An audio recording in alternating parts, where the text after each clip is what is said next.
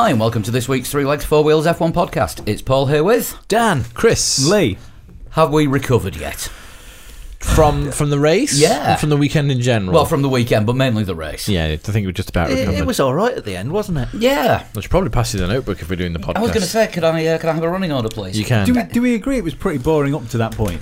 Up to It what was- Up point? to when everything went fucking batshit crazy. It was okay up until the first pit stops, and then that's when it sort of hit the lull after everybody stopped once, because you knew everyone was going to stop again, so it's just going to be hold position, second stops, and then you're going to get a big run at the end because somebody might try different strategies. There were some one or two stop strategies. What's going to go on there? And then Bottas's engine went, and he pulled off safely in a boring place where they could just push the car backwards. Except they couldn't push the car backwards. Yeah. So they had to Yeah. get a safety car out there. And that's when it started hitting the fan.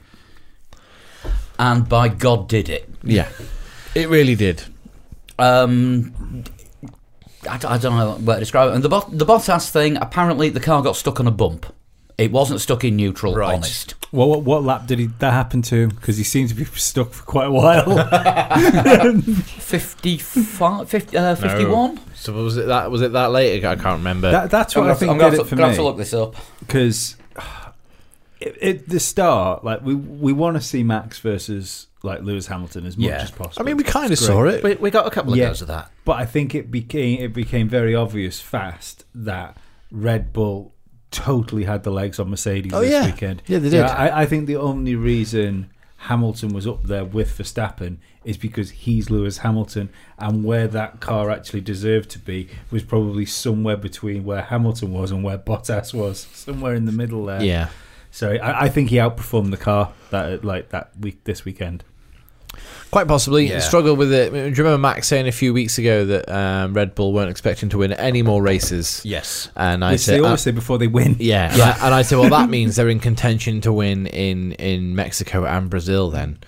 And lo and behold, okay, one in Brazil, Mexico, after a slightly dodgy start, great recovery drive. So two really good races after we said they weren't going to have any more decent races. Also, Brazil. They are learning bag sanding.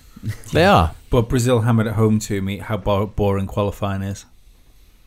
I think I didn't see qualifying this It's week. just do you know what? I'm getting towards the point of just not bothering watching it. I think the problem with Brazil, it's sort of made qualifying look worse because it's such a short track. It's like No one Hungary. goes anywhere. You know, remember what was the last Hungarian Grand Prix before they changed qualifying to the current format, when it was just the 1 hour. We didn't see a car on track for the first 20 minutes. But we've only had like maybe one or two interesting qualifying sessions this year, I think. The Q3 is usually pretty good shooting out for pole when the clocks run down to zero, But and there are still cars out there on hot laps. over an hour for 10 minutes. Yeah, but the But again, the problem is if somebody gets into Q3 when they're not expecting to, like K-Mag did, they've only got one set of tyres, so they don't come out for the first run. which again, going back to what Lee has said before, totally negates the tyre rules, and we need Jolie and Palmer's Extra set, tyre thing. Yeah, well, not extra set. No, let just them choose. Let them choose their Let them tyres. choose. If they get through to Q3, well, then they've lost a set of tyres. Yeah. But let them choose what tyres they start the race on. Or why don't Pirelli just bring like 10 sets of soft tyres for Q3? No one goes into Q3 and doesn't choose soft tyres. No. So if everyone's got one set of soft tyres. Well, they give them back, don't they, the Q3 tyres? Yeah. That's the thing. Yes, but the teams try and strategize around what tyres they're going to use, which means, like you say, if a team doesn't expect to get into Q3, they have to be very careful. I see, okay. So if Pirelli bring I see one your or point. two sets of tyres for everyone who's going to be in Q3, not allocated to the teams until the very start of Q3, then that's not bringing more tyres than would be brought anyway, but it's stopping some teams getting screwed over by doing well. yeah. I think it's time for a shake-up of qualifying. I think so. Reverse grid races. It was the way forward, and it's been fucked off. And part of me was thinking of this the other day. I wonder if that was, we were surprised how much of the 2021 rules have come forward. No mention of that. I wonder if the qualifying races were almost put forward as a dummy because they knew the top team would hate the fucking idea of this. So if we put this forward and say, well, look, one of them's happening. So you either go with the rules or you go with the qualifying races. That's playing hardball. It could well be. But yeah, I mean, the current format of qualifying on track, certainly on tracks like Brazil, does get dull because it's short. There's not much running. Mm-hmm. You know, you're looking at, what was pole time? It was about 1:07. Yeah. So that's now. I think it's quicker than that, but the It works at Spa. I was going to say, I was literally just about to say that if it's at Spa, you know, you got to have time for an out lap and then a hot lap. That's nearly 5 minutes. Yeah. Wasn't Spa where they were all trying to drive as slowly as possible so they weren't getting a toe off each other? That was Italy. Oh, it was Spa and Italy. there was Hulkenberg Spa, slowed right down at Spa. There's been a lot of that this year because for whatever aero properties these cars have got, all of a sudden the slipstream seems to be very valuable to cars in qualifying. But to me, it just needs, like, we've had the same qualifying now for an awful long time. Yeah. I like the way that Indy does qualifying on the road courses, where the timing line for the start of the qualifying lap is before the pit lane entrance. Mm-hmm. So you do 3/4 of an out lap, then you're on your flying lap, and then you can go straight into the pits, which means you've got more time to You're not wasting time with an extra in lap. That's a bloody good idea. And you've got more time to do more qualifying laps. Yeah, that's a really good idea. I mean, because the first time I saw it was when they were racing at Kota, and I got incredibly confused by the fact that somebody had set a time and they were already by the time they announced what the time was, they were already pulling into pit lane. The only issue with that is you couldn't do that in Formula 1 because we don't have enough tyres. So if mixed that with there are extra sets of tyres available for qualifying. Yeah, or just qualifying tyres. Go back to that rule. Mm-hmm. Where really soft tyres and everyone qualifies on it. I quite like the if they don't want to do the reverse grid races, which I think would work quite well. I quite like the old PlayStation setting where if you didn't want to sit there for an hour and for an hour session, okay, you can sit in the garage and skip through it. You got a 20-minute session. Yeah. One 20-minute session. Yeah, I'd be down for that.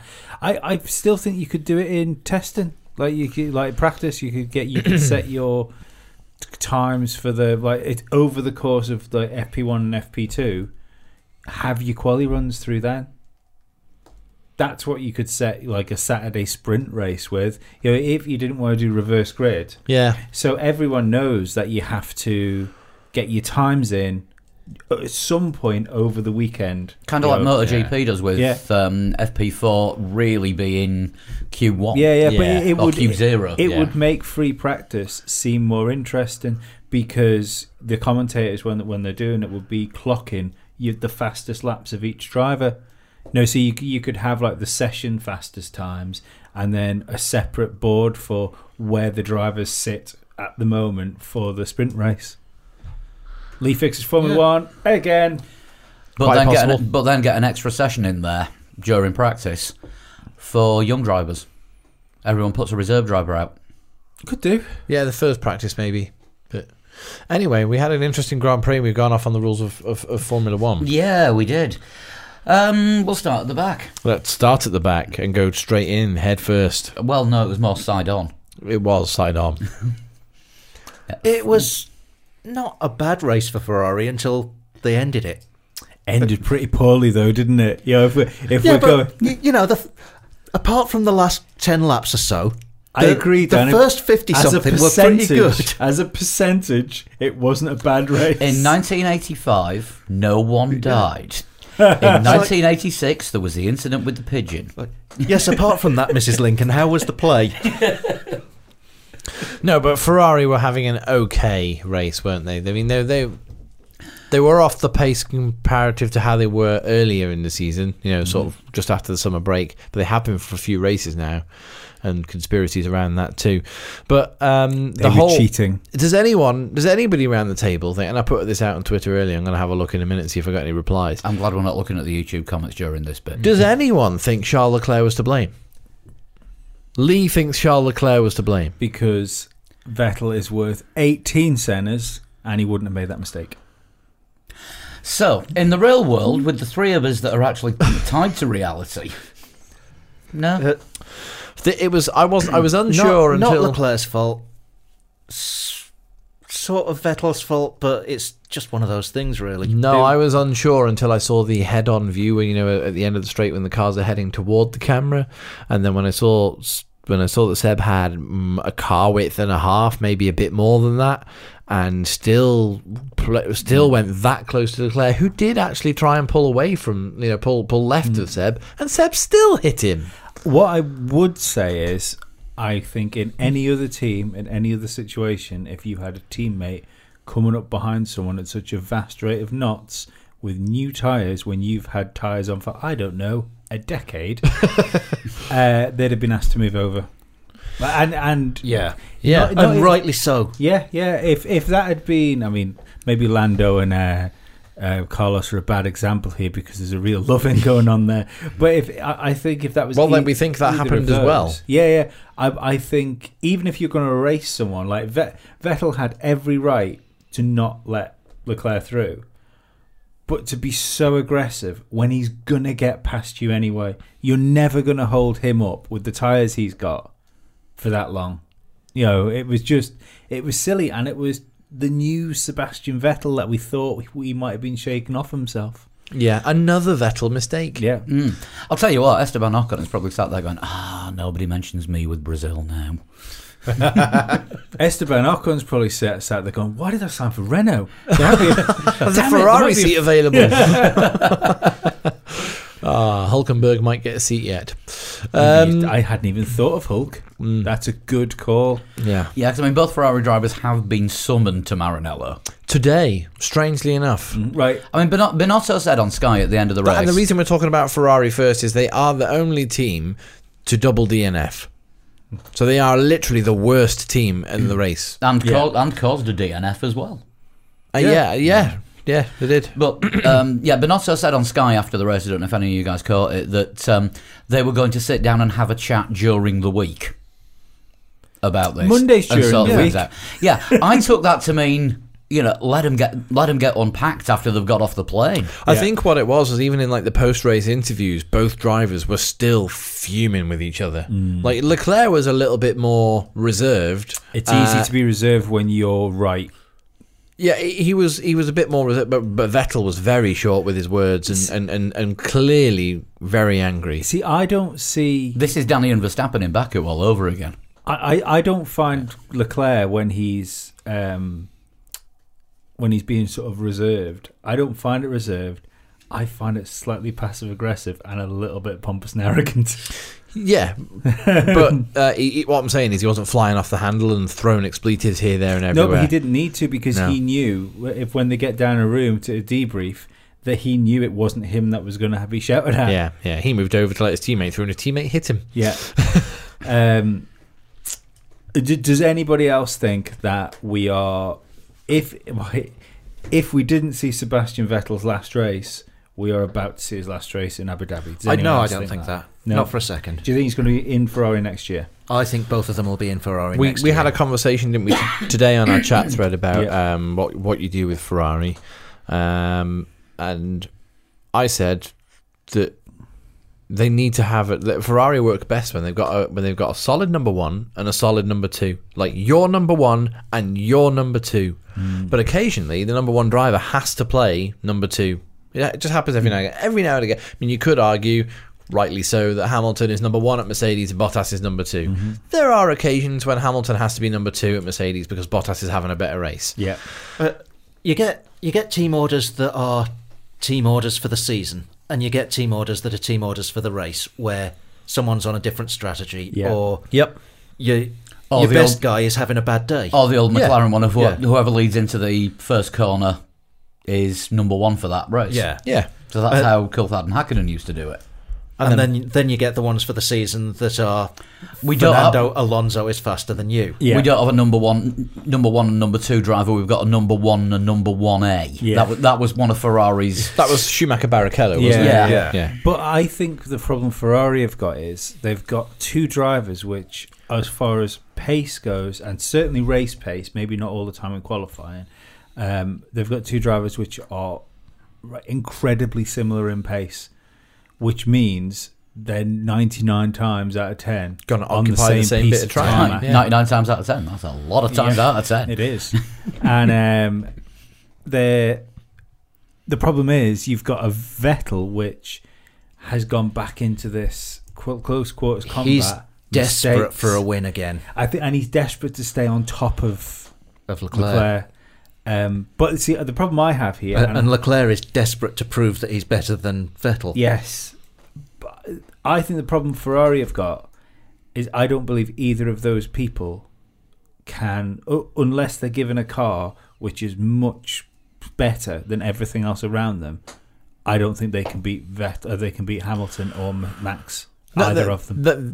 That's not their main problem. Their main problem is even if they go into 2020, they turn up at Australia and they're If like they've got Brawn. an equal car, they will be beaten. That's their problem. No. Even if they have a better car, even if their car is like Brawn, 8/10 faster in Yeah. Australia than anyone else, and they don't even have to try, Leclerc and Vettel will lose in that championship because Yeah, they're probably. constantly trying to outdo each other. Yeah. That's why you have to have a sit down, in my opinion, and you have to decide this is happening. You're going to be enough because Ferrari having two number one drivers doesn't work. No. It just doesn't. Ferrari at some points this year had the better car, and they threw it away. But that's what you either need. They either need another driver that's better than They need Leclerc someone who will be a number or two. They Vettel. just have to decide who's their number one. Or they need someone that will be faster than whoever else they've got in the car. Oh, they need to get Bob Fernley in because he managed to sort out Perez and Ocon and stop them from hitting each other for about 3 days. Probably because he said that if one of you hits another one again, I'll hit both of you. I still stand by what That I might said. be what was said in the minutes of the Maranello meeting. Yeah. Well, yeah, but who's going to hit Vettel and Leclerc and Yeah. do you know what I mean? I reckon Binotto could do that. Don't forget, there's still a Ferrari on the Ferrari board. Was it Piero. Piero Ferrari. Or Pietro, it might be Pietro. Yeah, Pietro well, or it's the Piero. guy. It's the Italian guy in the very expensive suit that never takes his sunglasses off. If somebody dressed like that gives you the hard word, you follow. Well, the thing is, if they've been Capiche? summoned to Maranello, that to me says board meeting. Absolutely. But I see. I'm not willing to get on the train of Leclerc until he's got a proper teammate. I don't consider Vettel a proper teammate. Broken at the moment. Vettel, you mean? Yeah. And because Vettel on his top game is incredible. He's a great racing driver. You stick Leclerc and Verstappen or Hamilton and Leclerc in the same car, and Leclerc and Verstappen would murder him over the course of a season. Hamilton, you mean? Yeah, but or Max. Yeah. If you stuck either of those as Leclerc's teammate, Leclerc would be murdered over the course of a season. Possibly. It's a No, I think almost not a possibly. Bottas. No, standards. possibly, because I think Leclerc's still maturing. We've said a couple of times on the podcast that Leclerc this season is very much like first season Hamilton. Yes. I don't think he's as good as Hamilton. No, but his temperament and the way that he gets himself into some kind of positions, much like Brazil, Yeah. but is very kind of first season Hamilton. He's still got a lot to learn, but he doesn't think he's got a lot to learn at the moment. Until he realizes he's actually got a lot to learn, he might not be the best he can be. But I think he's quick. He's got the pace. He's already a race winner. He's got more pole positions this season than anyone else, and Yeah. no one can beat that now. I think with where he is at the moment, he could, in the same car, sometimes beat Hamilton and Verstappen Yeah, but in races. Valtteri in a Bottas championship, can sometimes not do yet. that. No, not yet. But Valtteri Bottas can sometimes beat Hamilton. yeah, but only when he's had his porridge. I would say that And his coffee. he's been murdered this year. I would say Leclerc would do a much better job than I think he'd Than do a Bottas. slightly better job than Bottas. I think he would. I think he would be better than Rosberg. I don't think he's better than Rosberg. I don't think he's better than Rosberg at all. I can't. Yeah, But I mean- Rosberg was far too close to Hamilton's pace. But that was going to be my next point, was that Hamilton and Rosberg were two kind of number one drivers, and Mercedes were just fortunate enough to have the car that was so far ahead of everyone else at that time. Had Hamilton and Rosberg still been teammates now, and Ferrari had still stuck with Kimi, because Kimi, even as a world champion, was quite willing to be Sebastian's number two driver. We'd have been looking Yeah. at a Vettel World Championship. Almost certainly, yeah. because there wouldn't have been the early season tussles between Vettel and Leclerc. And, Vettel would have been allowed to scamper off instead of fighting with Leclerc in a couple of races early season. Those points could have been vital. And Hamilton would have had points taken off of him by Rosberg. So having a number one, and it's totally switched now because Mercedes have a number one and a number two.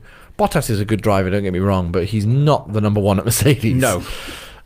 And Ferrari have always operated under that. And just because it stopped, just because it stopped working for them, just because it wasn't working for them, seems folly to just completely abandon it, because that's almost exactly how they've operated in all the modern days since Schumacher joined in '96. So more than 20 years they had a number one and a number two. When Schumacher left, it was Alonso. Well, eventually it was Alonso, but you know what I mean. It was Raikkonen first, and then it was Alonso. Although it turned out inadvertently to be Massa for one season. I'm not sure he was the number one driver at the time. He was just winning. Yes. Yeah, but the season after Raikkonen won his world championship, he forgot how to drive. Yeah. But again, Kimi was quite willing to be a number two driver, even though he was a world champion. And I don't think if you sat Vettel down, which is the point I was trying to make earlier on our chat thread, I don't think if you sat Vettel down and said, look, you have to do the job for Charles that Kimi was doing for you, I don't think he'd say, yeah, that's fine. I think he'd go, absolutely not. I'm a much better driver than Charles Leclerc. And this is not going to get solved unless someone solves it. And I don't think Vettel has the temperament to be a number two driver over a season. No. And that's what I think would be the major problem. Major problem. So he may accept team orders in a race. And you said, congratulations, you've got Giovinazzi and Leclerc as your drivers. Yeah. Possibly. Because you'd said that you would fire Vettel if he wouldn't accept being number two. Well, you've got to play the team game. You've got to play the team game. Anybody who's not willing to play, not willing to be number two when they're asked to be number two. Are you talking about across the whole season or during one race? In any particular situation, across the season or a whole race. Yeah. Because you've now got Giovinazzi and Leclerc as your drivers. Nah, you got Hulkenberg. Hulkenberg's free. Hulkenberg's Hulkenberg's going to be an amazing number two at Ferrari, but he's not going to be on Leclerc pace. Hulkenberg will be as good number two at Ferrari as Bottas is for Mercedes. Yeah. So who's he replacing then? Vettel? We've lost. Yeah, I think so. Right, on to Racing Point next. Perez got points. 2 of them. Yeah, Racing Point had a difficult weekend. They were right near the back for most of the weekend, and then unsurprisingly, Lance Stroll went out in Q1 again. Not shocked. No, not at all. What is it? Twice he's made it through this season. Yeah, I think so. Yeah, well, I was kind of hoping that he would have picked up the pace a bit late season, but he just hasn't, especially not on single lap pace.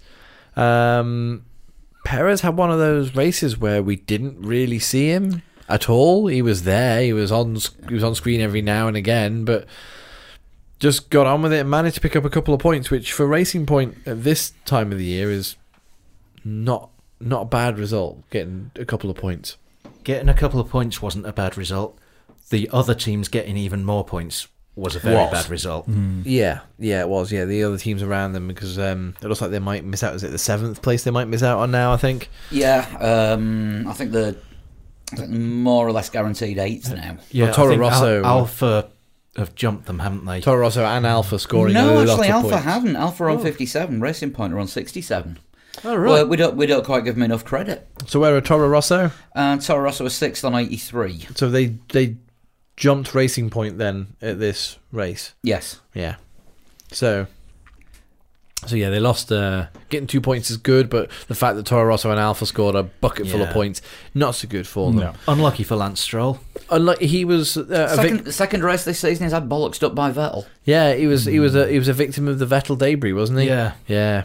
Felt sorry for Lance Stroll actually, because he wasn't having a bad race. He was doing okay. Above Perez, wasn't he? I think so. Yeah, he was doing okay. Yeah.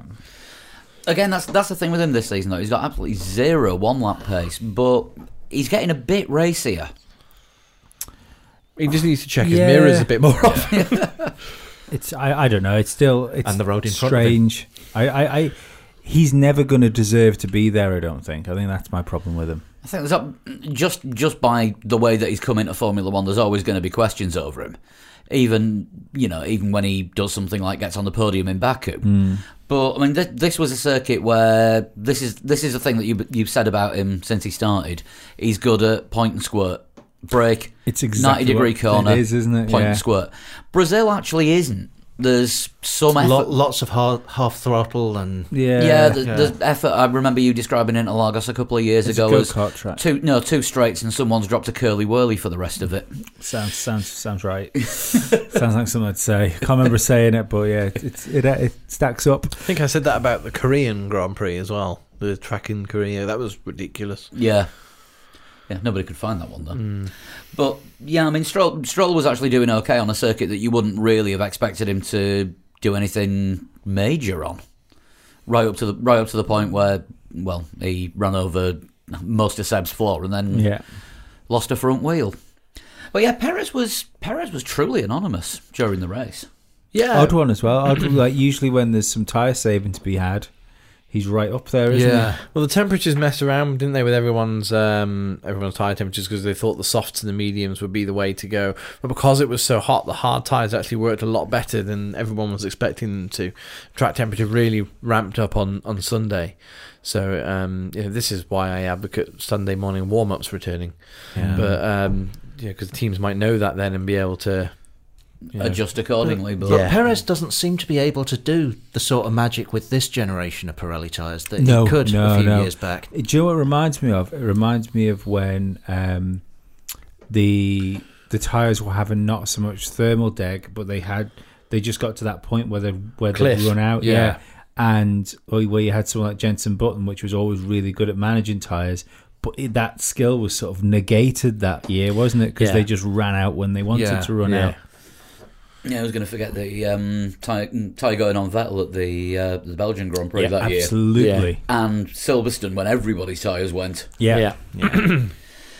Apart from that, not really a great deal more to say about Racing Point because we didn't see them do much apart from finish 9th in DNF. Yeah.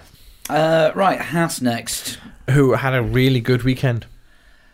Except for the last bits of Sunday afternoon. They were...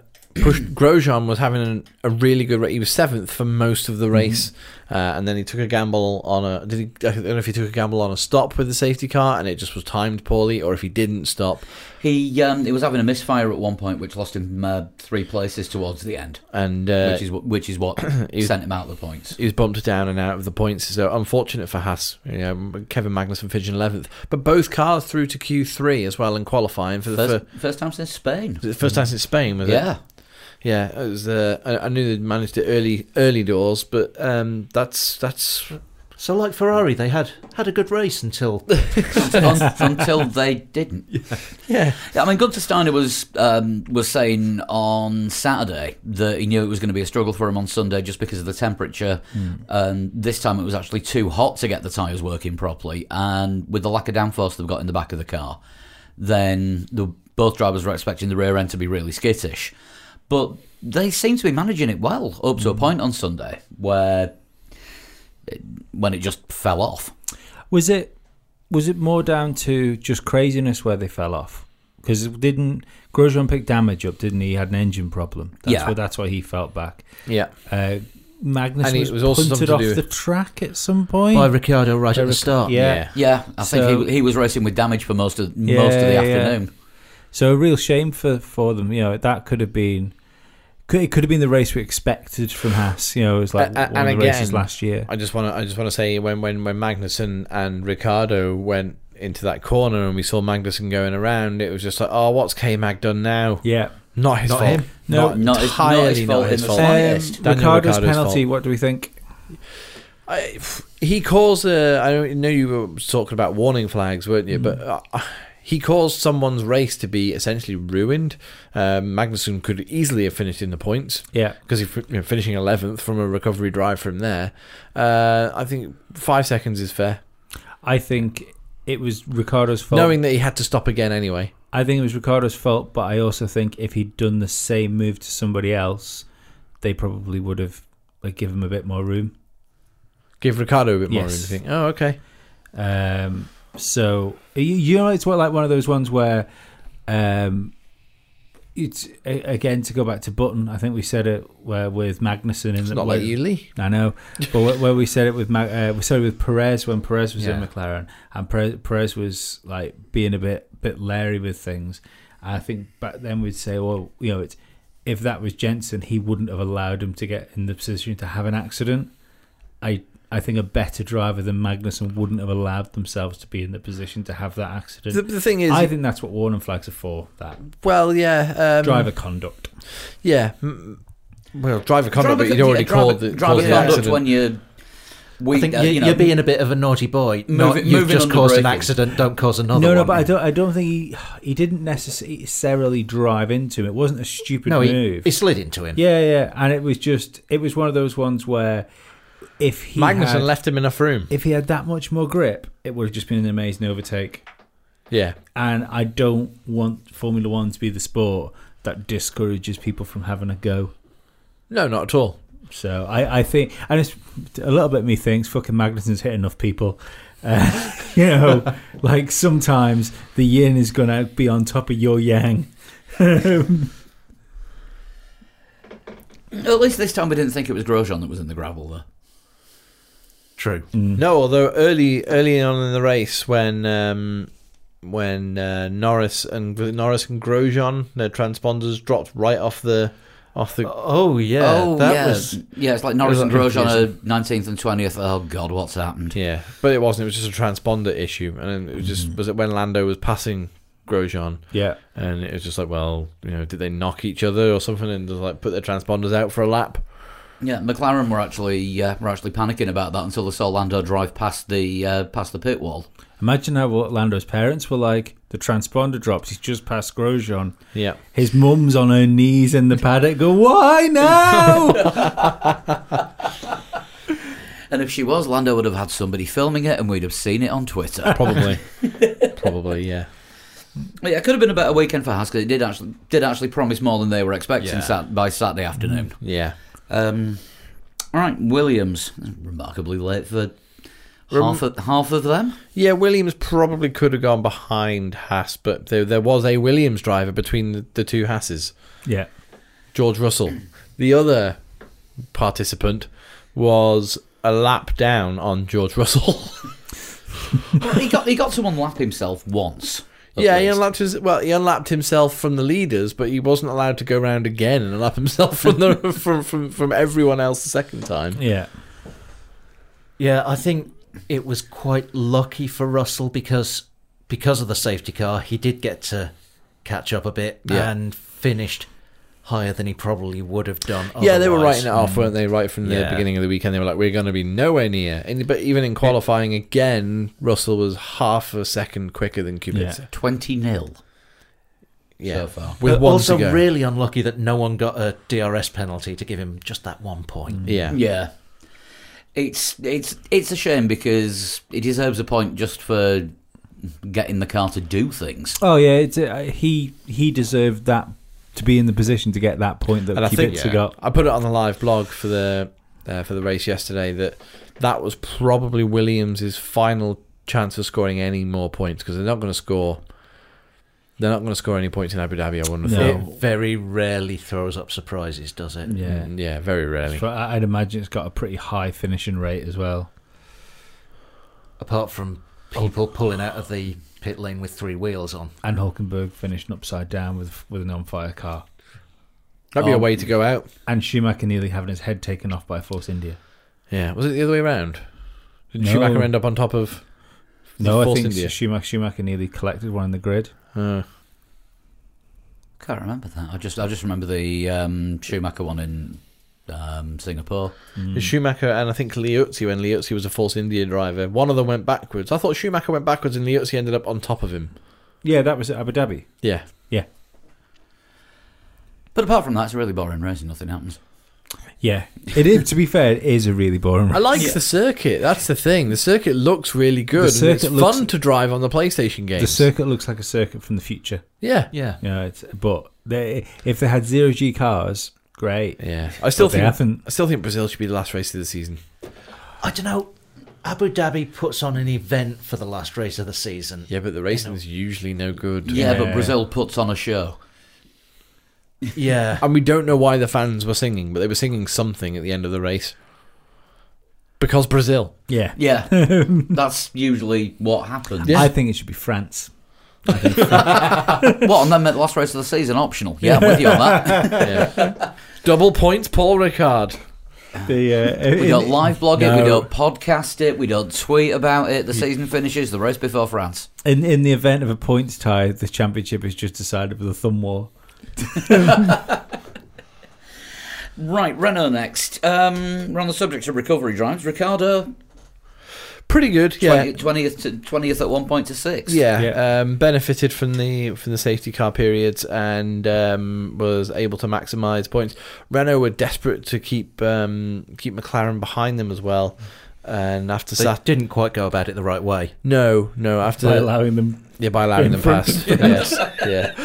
And on Saturday afternoon, I think they were chuckling to themselves that Carlos was starting 20th after his engine failure, Yeah. and possibly could have started from the pit lane with all of his, having to replace anything.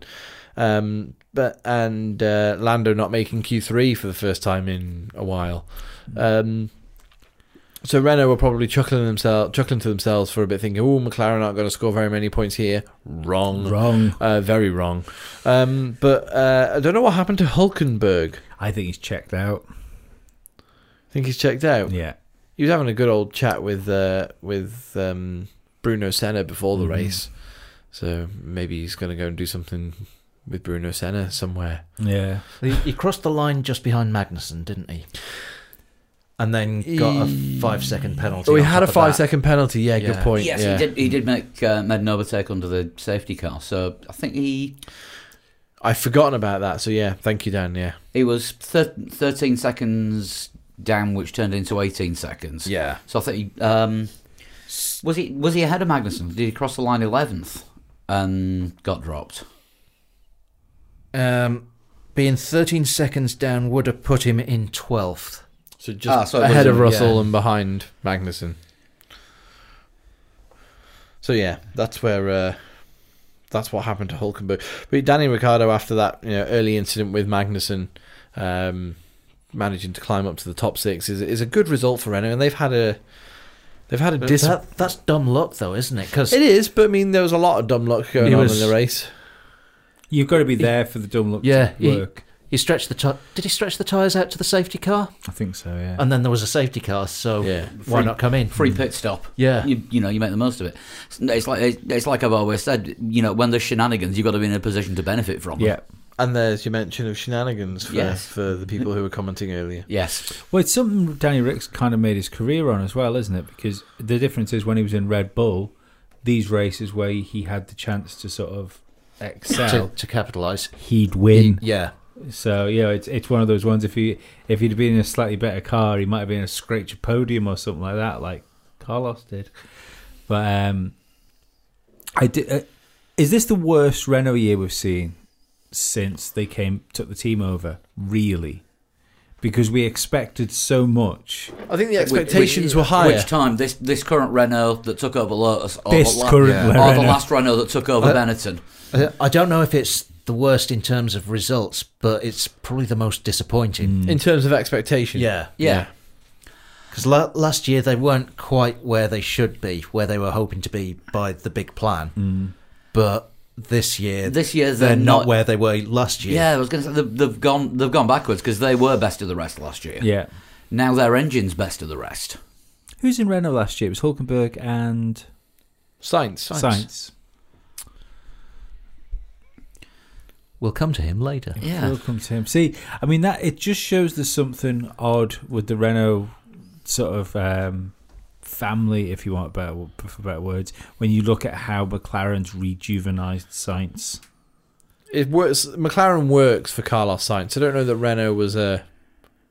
I don't think Renault seems to be working for anybody. Well, no, Renault was a help me get out of Red Bull call, wasn't it, from Carlos Sainz, really? Don't forget, last year at Renault as well, Carlos Sainz was still technically a Red Bull driver and he was only on loan. Yeah. So he'd still got the pressure of Helmut Marko hanging over his head.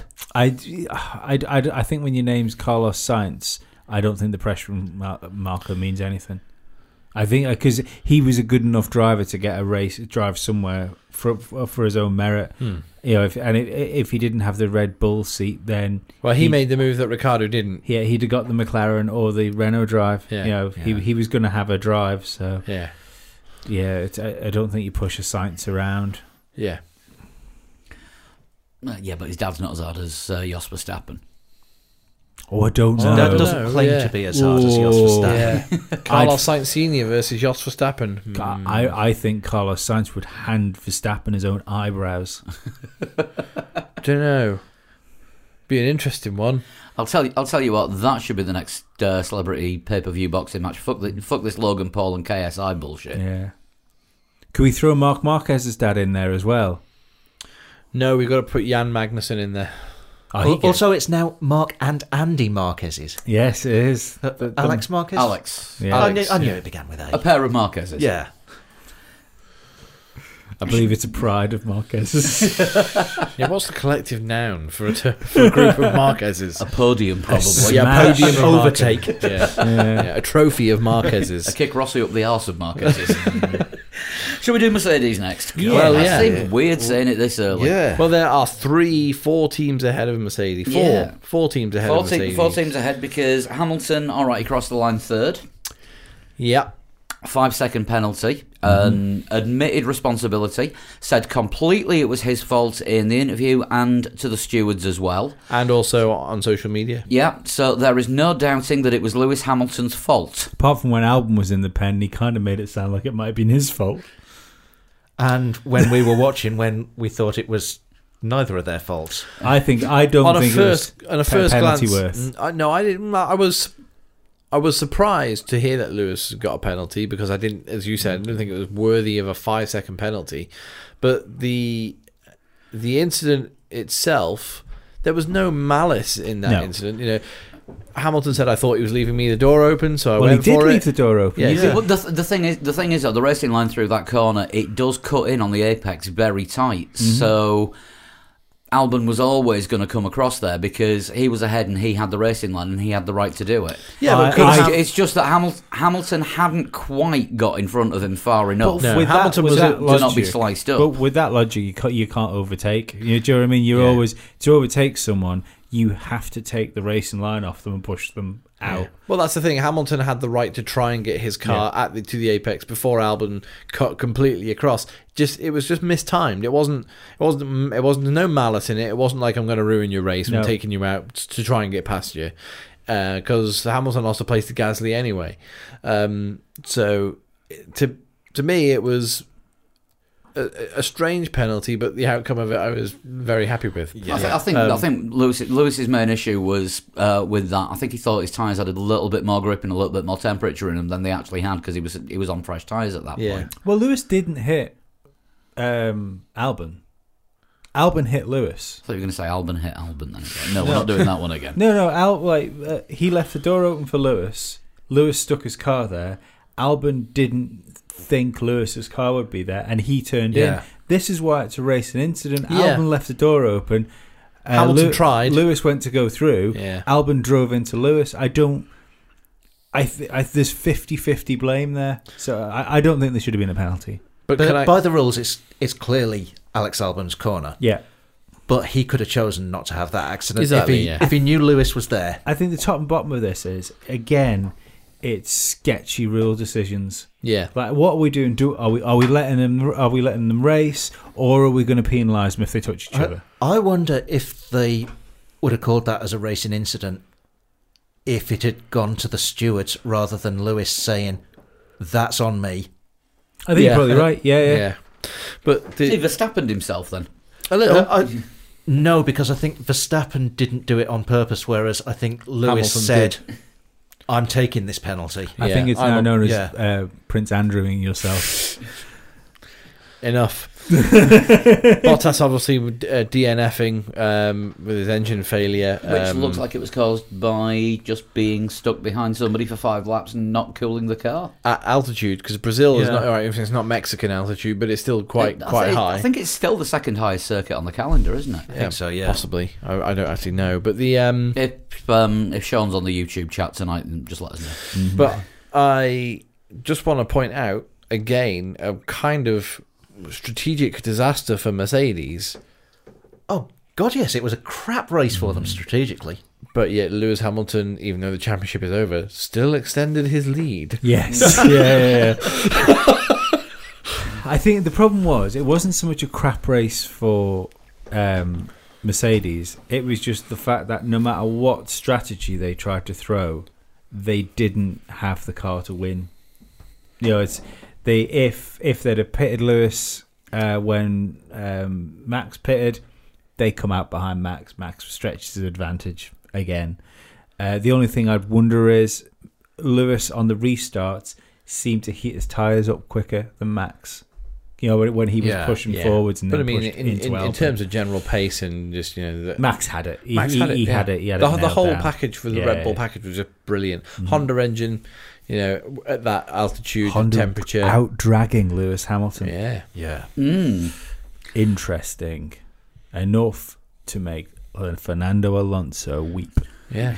And look at Gasly and Hamilton going for it on the line as well. Yeah. Gasly held his own. Mm-hmm. Fair play. And of course, no Toto this weekend. No Toto. I think he did all right staying at home. Do you mean he was in it? No Toto. Nice. Yeah, I just wouldn't like to see the state of his furniture this weekend. What? Well, he'd have been smashing tables at home, wouldn't he, rather than ones in the I pit think box? this is Toto on his way out. There's been rumours that he's going to leave before 2021, hasn't there? Yeah. I think Mainly started by you. I think this is the beginning of James Allison taking that team over as team boss. He was in charge this weekend. Yeah. Yeah. There was. I think it was just a race weekend off. I wouldn't mind betting that maybe if even the fact of Andrew Shovlin, so he has to do a thing, so he can't make a race. So there was a medical thing, Yeah.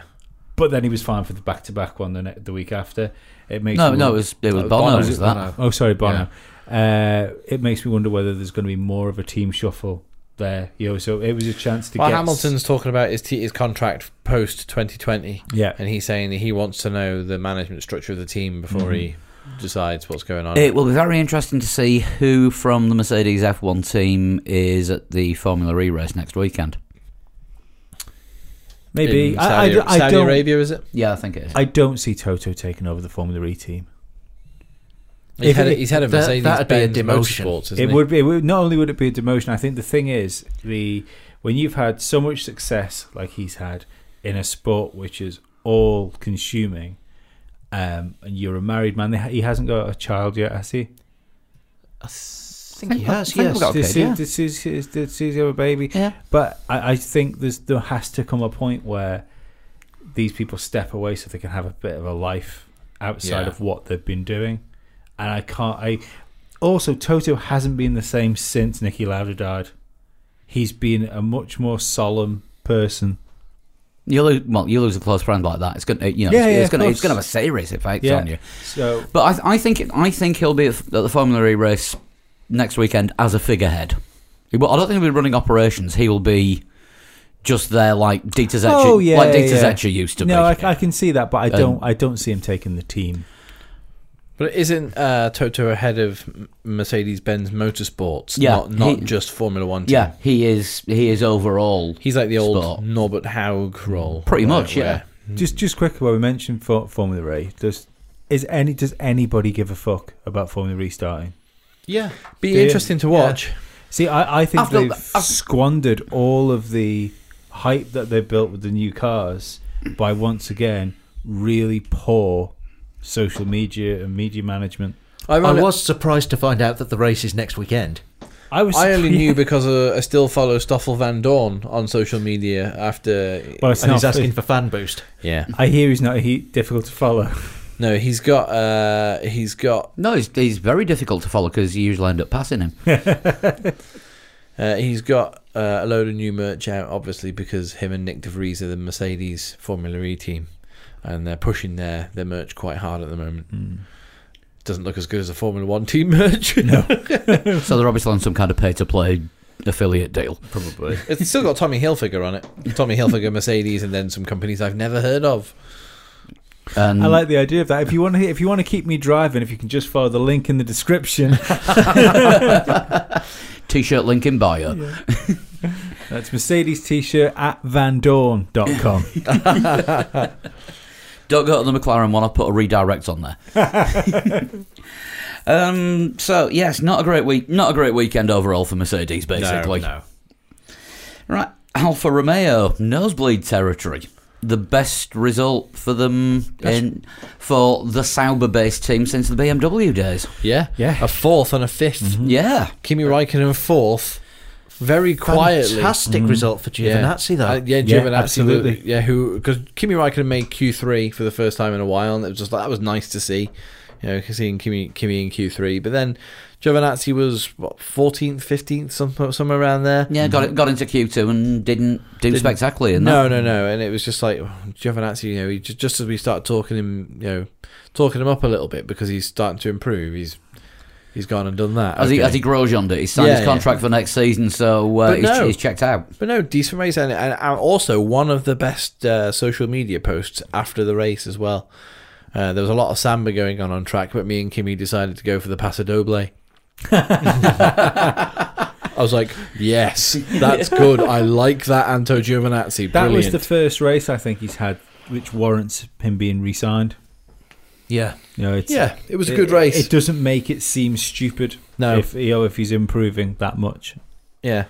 I was surprised to see them 5th and 6th after all of the the incidents had happened. I was like, wow, 5th and 6th. But then obviously with Hamilton's penalty, that dropped him below the Alphas, and so a genuine 4th and 5th for Alfa Romeo is brilliant for them. Even if they'd been 9th and 10th, that would have been good for Giovinazzi being up there with Räikkönen. Yeah. But as it turned out, the highest team points scorers. I think Red Bull still scored more with, but combined points, if you will. Yeah, to get both cars. Yeah, Alfa Romeo 2 points scoring cars, 4th and 5th. No team did better than that. Yeah. Red Bull very nearly did, but Lewis Hamilton. Yeah. It would have been nice to see Albon up on the podium. It would have been. Yeah, I was on for a 9-pointer as well in their predictions at one point. Yeah. Ooh, that hurts. Yeah, I said I had Verstappen, Hamilton, Albon. Funnily enough, nobody got more than 5 points on the website league. I'm not surprised. And even more funnily enough, nobody got more than 3 points in our predictions, but we'll get to that in a bit. I'm not surprised. Anyway, McLaren. Not said that for a while so late on. Lando Norris. What did he do to help Sainz? Don't know. I don't even know where he went in the race either. His tyre strategy was a bit wrong. They nailed him for a 2-stop, was he, from the word go? I think so, yeah. His tyre strategy was a bit wrong, and I think he pitted a few laps before the safety car, so that no point in bringing him into pit again because he just stopped. So he missed out there, and I don't know if it was the first safety car after the first safety car period, but Norris and Sainz were running line astern, and because at that point McLaren realised, well, we just put fresh boots on Sainz, he's going to be far quicker than Lando. They let Sainz through past Norris, and then Norris just kind of didn't hold everyone up, just kind of held station and made sure Carlos could scamper off into the distance a bit, not worrying about any kind of attack from behind until the second safety car period. So Lando did a few laps between safety car periods of kind of helping Carlos out, who was on faster tyres. Bizarrely, by kind of holding up cars that should have been faster. Yeah, cars like Perez who was behind him. I don't know, Perez in the Racing Point, not necessarily, but Kvyat was having a go as well. Kvyat and Perez actually had a bit of a dice, didn't they? But these are cars that Norris has been ahead of most of the season. Yeah. I don't know if Lando's had a good season this year. I know it's his first season, but when you look at what Carlos has done, I think it's difficult to say Lando's had a good year. I think he's had a good year. He's not been as close to Carlos as he would have liked. But if he doesn't get on top of Carlos at the beginning of next year fast... Yeah, he's got to be aggressive. I would say he has had a shit year because he has much more potential than the results he's had show. Yeah. Yeah, that's a fair statement. He's clearly got the pace. He's been faster than Carlos at times, but every time he appears to be ahead, something goes wrong. Something happens. Something blows up. Yeah. He's a question, or someone blows up further down the road, and like this race, he's just pitted, and he's not going to get the positive. Please, internet, don't murder me on this. I love Lando Norris as much as any normal red-blooded male should do, but he still looks a bit like a rabbit in headlights, even now at this point of the season. Are we maybe seeing Lando, if he doesn't sort it out quickly next year, being yet another driver that's been brought into McLaren a bit too young?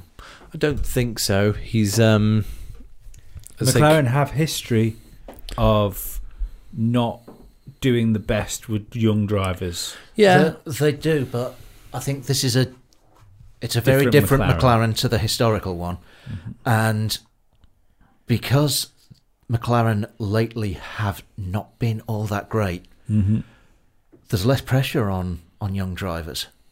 I think there's a load of pressure on Lando right now because of what Sainz is doing. No, I don't think there's a lot of I pressure on think him. Van Dorn had less pressure on him than Lando's got. No way, not a chance. No. Van Dorn was the Great White Hope and then just got destroyed. Yeah, early on, perhaps there was more pressure on Van Dorn, but towards the end of even his first season, it was quite clear that Alonso was always going to be better than Van Dorn as long as they were teammates. But then look what happened to Van Dorn. Yeah, he got shot away. Well, Alonso had it written in that he had all the preferential treatment. He had all the upgrades. Van Dorn had to deal with whatever it was he had, and then was somehow expected to be as fast as Alonso. And even Fernando Alonso came out and said, "Look, with what's been going on with this car, Stoffel shouldn't be that close to me," even though he was still 4 or 5 tenths off. And Norris isn't Van Dorn. I hope not. I'm just asking questions here. I hope not. I think if Lando Norris this season had the same performance as Van Dorn in his last season at McLaren, that is beaten in every race by his teammate, Lando Norris is still more of an asset to McLaren because of his social media. Social media and his age as well. What he needs to do is just... I think he's helped Carlos Sainz out as well. I think you're right. He's helped Carlos chill out a bit. But I think you keep a Formula One drive through pace. I don't think you keep a Formula One drive through tweets and live streams. I think you keep them through team building. Maybe. I think he's an excellent number 2 for Sainz. For now. Yeah. But next year he does have to be more aggressive. It's all well being like the joker of the pack and things like that, but he's got to know when to be serious. I mean, he's admitted he still gets really nervous every time he drives Formula One cars. He says every time everybody clears off the grid and leaves me in my car, and I'm like, I'm driving a Formula One car. Yeah, so, that's what I mean. But there's still a bit of rabbit and headlights. A little bit, yeah. But I mean, he was being hassled first lap, and was it Leclerc when he was on his way through? The second lap, I think it was, forced his way around eventually. But I mean, Lando, he didn't give up straight away. He didn't just yield. It was just like he had a decent fight with it. Yeah, he had a good fight. He lost a few places, but I want to see Lando being a bit more aggressive. Be a touch, like be a meter later on the brakes. I can't help thinking either that it hammers home to me that George Russell's been really lucky this year with how it's landed for him. I think he's had the perfect building year. When you look at him in interviews and stuff like that, he's so much more calm and poised than any of the other rookie drivers are. Yeah. I really do think that being at the back of the grid, demolishing his teammate in that team has really steeled that driver. Yeah, There's a quiet there's confidence not about much him. opportunity to do much. No. But there's also, if all you need to do is beat your teammate in every race, and you're doing that comfortably. Yeah, usually half a second a lap faster than them, sometimes over a second. Yeah. Well, that means Kubica has been schooled by a rookie Yeah. completely. Yeah, I mean, there's nobody else but Russell to fight against, so he's brought it the best he could. I don't think there's nothing more that he can do with the tools that he's got at his disposal. But he's never downhearted, and I mean, sometimes we do even hear, we're talking about McLaren, I know, but sometimes you do hear Lando Norris seem a little bit like, I could have done better than that today, but, you know, things happen. Sometimes you hear a little bit downhearted Lando Norris. You never hear George Russell being downhearted. Look how Kubica has been. Yeah. Like, Kubica has thrown Williams under the bus at times for that car. And a little bit of me wonders, maybe when we see Russell against another teammate, and if he's still half a second quicker than whoever gets the drive, we might be thinking, actually, maybe Kubica was doing an okay job, and Russell's just a bit special. Yeah. Because I was surprised that Latifi didn't go quicker than Kubica when he got in the car. Well, if you think about the tests that Russell has done in the Mercedes, Yeah, he's been damn quick. he's been yeah. I mean, it's. I think he's going to surprise people when he gets given a car that's capable of doing it. And he'll move up the grid. He's at Williams again for next year, but he'll move up the grid eventually. I think he'd be in a Mercedes in 2021. Possible, very possible. Because I mean, at the moment, the only place. Oh, will he? Because in 2021, the McLaren will have Mercedes engines. He might be Lando's teammate. Yeah, maybe. They might actually put him in there if Maybe. the situation with the big boy team isn't quite there. quite there yet. I don't think they'll keep Bottas after next year. But if they've got the chance of a Vettel or a Verstappen to partner Hamilton, I wouldn't take Vettel. or a Ricciardo, then you've still got George Russell. Well, you've got McLaren buying your engines. Want a discount?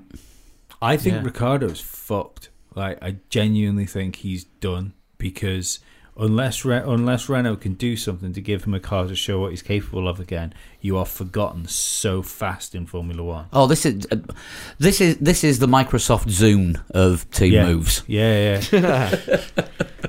Jeez, yeah, you're right. Unless that seat opens up and Ferrari want Ricciardo, and they just pay Renault all the money in the world to prize Ricciardo out that seat, and weirdly Hülkenberg stays at Renault.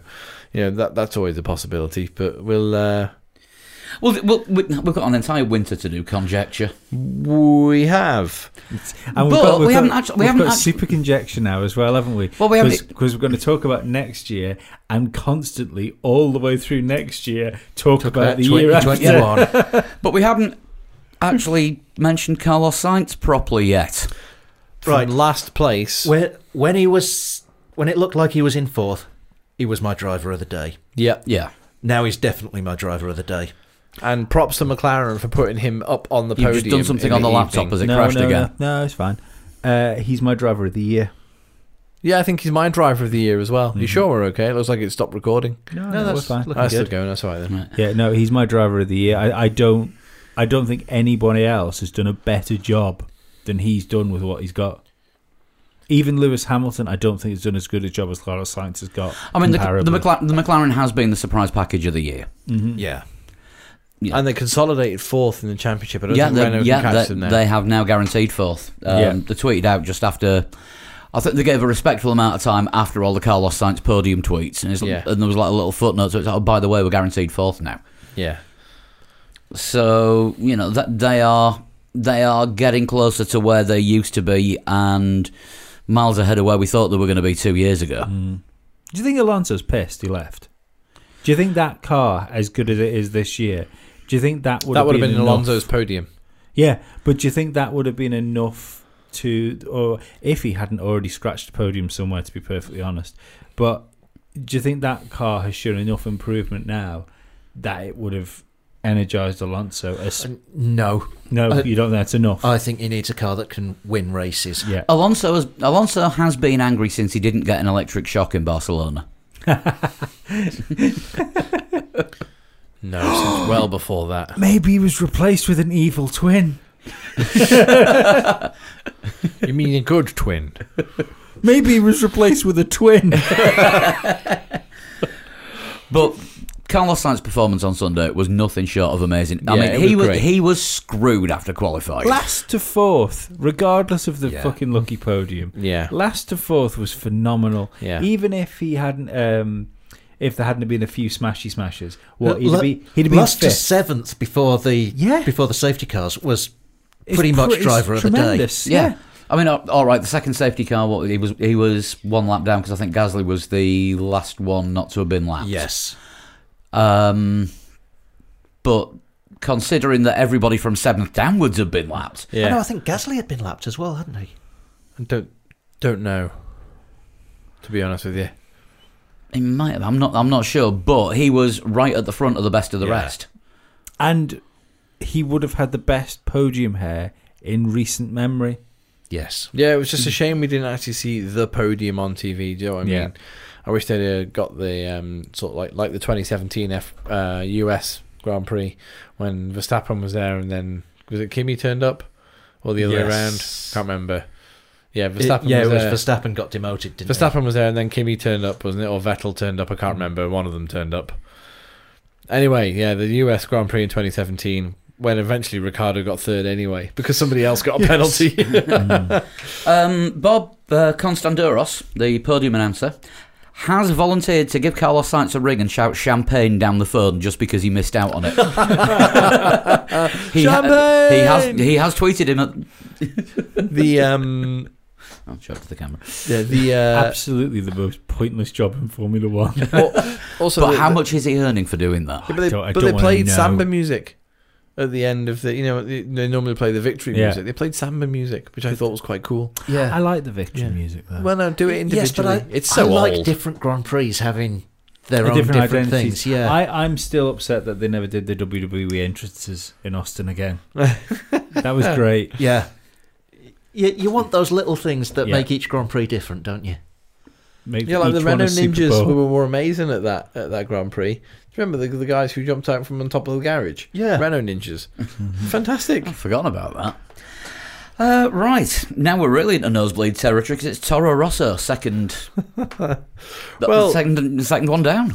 I mean, Gasly qualified brilliantly. Let's not forget that. yeah. Kvyat didn't. He was out in Q1. But Gasly to get into Q3. Really good race for Gasly, regardless of the podium. Yeah, he was was a there good and race. thereabouts. He was having one of the Then races. the podium makes it. Oops, sorry. Oh. Podium makes it excellent. Calm Yeah, down, he was Dan. having I know, one of those. I'm excited by Gasly. He was having one of those races where he was having one of the races that Carlos Sainz usually has. Yes. Qualified in the top 10 and was staying in the top 10. You thought he's quietly having a really good race, and then all of a sudden things happened, and Gasly was second. I was like, what is going on? And fighting Hamilton and winning. Well, defending brilliantly, Yeah, yeah. yeah. Like and Hamilton said post race, he was completely fair. He put the car in a place which made it really difficult for me to get traction out the last corner. Yeah. Placed his car very fairly, and I wasn't able to pass him. So well done, Pierre Gasly. After all he's been through this year as well, and we were talking, is he going to be in Formula One at the end of this Yeah. year? Is he going to retain his seat? Is Kvyat going to retain his seat? Well, they've both retained their seats for next year. I still think he's kind of in a bit Formula One no man's land now, though, isn't he? Yeah, but Well, both drivers. He's obviously not a good Red Bull driver. Yeah. He's obviously a very good Toro Rosso driver. Because he came fourth last year in a Toro Rosso. Maybe he's not a very good Max Verstappen teammate driver. Possibly. That could easily be the case. No, I think it's got to be more like the car, because he just couldn't get any speed in the Red Bull. Or you're overdriving it, trying to find that Possibly. time that Max seems to be able to get out of it, you know. I mean, it's harder when somebody's got so much control over the car as Max has, and so much natural pace, and you're expected to keep up with them, and they're just doing things on a completely different level to what mortals can do. Yeah, I mean, look at the terrible seasons, this season and past seasons that Kvyat and Gasly have had. Yeah. They've both got podiums this year. Yeah. Well, look at until the craziness happened in Brazil, like Albon got crushed by Max pace wise. He didn't look like he was going to threaten the podium at all weekend. Yeah, I mean it was about 45 seconds behind at one point on the same number of pit stops. Yeah. Whereas Max was fucking. Max is since always he turned the wheel, he was a race-winning contender. Well, he's always got it dialed in Brazil anyway, hasn't he? He's always been a very special driver when it comes to that circuit. We may as well say this is doing the top two teams at once, and it's usually Mercedes and Ferrari, and this time it's Toro Rosso, it's all the Bulls. Yeah, and all the Hondas. Yeah. Albon finished 14th, and I do feel sorry for Alex. He deserved Albon. to be on the podium. Yeah, he deserved to be on the podium. It would have been strange if it was an all Red Bull podium, if it had been Verstappen, Gasly, and Albon. But unfortunately, it does mean that Alex Albon is now the only Red Bull driver not to have got a podium this year. Mm-hmm. Yes, Kvyat podium, Gasly podium, Verstappen couple of wins. Yeah. I think the thing you do need to say about Red Bull this year, Hannah Schmitz, their senior strategy engineer, was on the podium. How many times this year have we said Mercedes fucked the strategy up? A few times. Ferrari fucked the strategy up. Pretty much every race. Yeah. Red Bull fucked the strategy up. Don't say that a lot often. Hardly ever. Never. No. Yeah, so props to Hannah for getting Red Bull into a race-winning position in a few races where they probably shouldn't have. Yeah. Austria, for example, they weren't really on the pace at all until Max put those soft tyres on towards the end of the race. And then was monumentally on the pace. Yeah. Well, was the pace. Yeah. There's been times where Red Bull has clearly been the car that should come fourth at best. Yeah. Because there's 2 Mercedes, 2 Ferraris up there, and somehow they've won. I do still think that this Red Bull is a step backwards, though. Yeah, I think that's what Dan's trying to say. The Red Bull is not the best car out there, but they've made it look like the best car out there. They're the best team. It was this weekend. They are the best team. I mean, it is always difficult for a team when they move to a new engine supplier, because the whole ethos of what you build the car around is going to be completely different. Yeah. And they've been racing for how many years with a Renault-shaped hole in the back of it? A lot. I don't think it's the same, though. It's not the same as changing engines when you've been able to have that engine running in your satellite team for a full season. Oh yeah, it's not as big a jump. There's still going to be differences that you've got to contend with, but you're a little bit more prepared when you've got another car that's your test bed. I can't help think that if Ron Dennis hadn't vetoed Sauber getting Honda engines with the extra data, that McLaren could have been back quicker than what they have been with Honda. I think if Ron Dennis hadn't done a lot of the things that Ron Dennis did, McLaren and Honda could have worked out. Yeah. I mean, there were definitely foot-based issues caused by the discharge of a handheld projectile in the Ron Dennis area. But yes, one of the first things Fred Vasseur did, if you remember, when he went into Sauber, was tore up the Honda agreement. Said absolutely no way are we going with those engines. We're partnering up with Ferrari and calling ourselves Alfa Romeo. Yeah, which was a smart move for Sauber. Yeah, totally. It was a smart move. Possibly even saved the team. I think it did. Yeah, Fred Vasseur's done a great job at Sauber. Yeah. Andreas Seidel, since he's coming at McLaren, fantastic job. Oh, he's been the boy, hasn't he? Yeah. It just goes to show what difference a person can make to a whole team, especially like when you think of McLaren, the size of the team and stuff, but yet a person can come in and shake it up that much. It's crazy. I mean, McLaren started to fall off when Ron went the first time, or stepped back the first time, and Whitmarsh was in charge. Yeah, and that was the beginning of that particular end for that version of McLaren. And Ron only came back in just to rescue the mess that the team had got themselves into, because the wrong guy. Yeah. And then it turned out Ron was the wrong guy. I think it might not even be Ron who was the wrong guy. I think Whitmarsh was sort of thrown under the bus there. I think he was the right guy for McLaren, but Ron didn't want not to be the guy.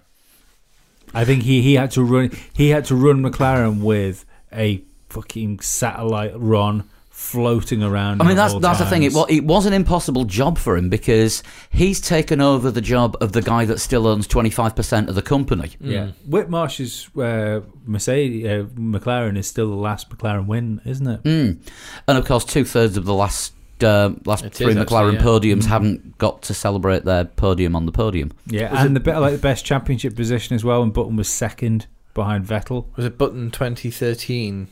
2011. No, the last. The last win was 13. Yeah, 2013. Yeah.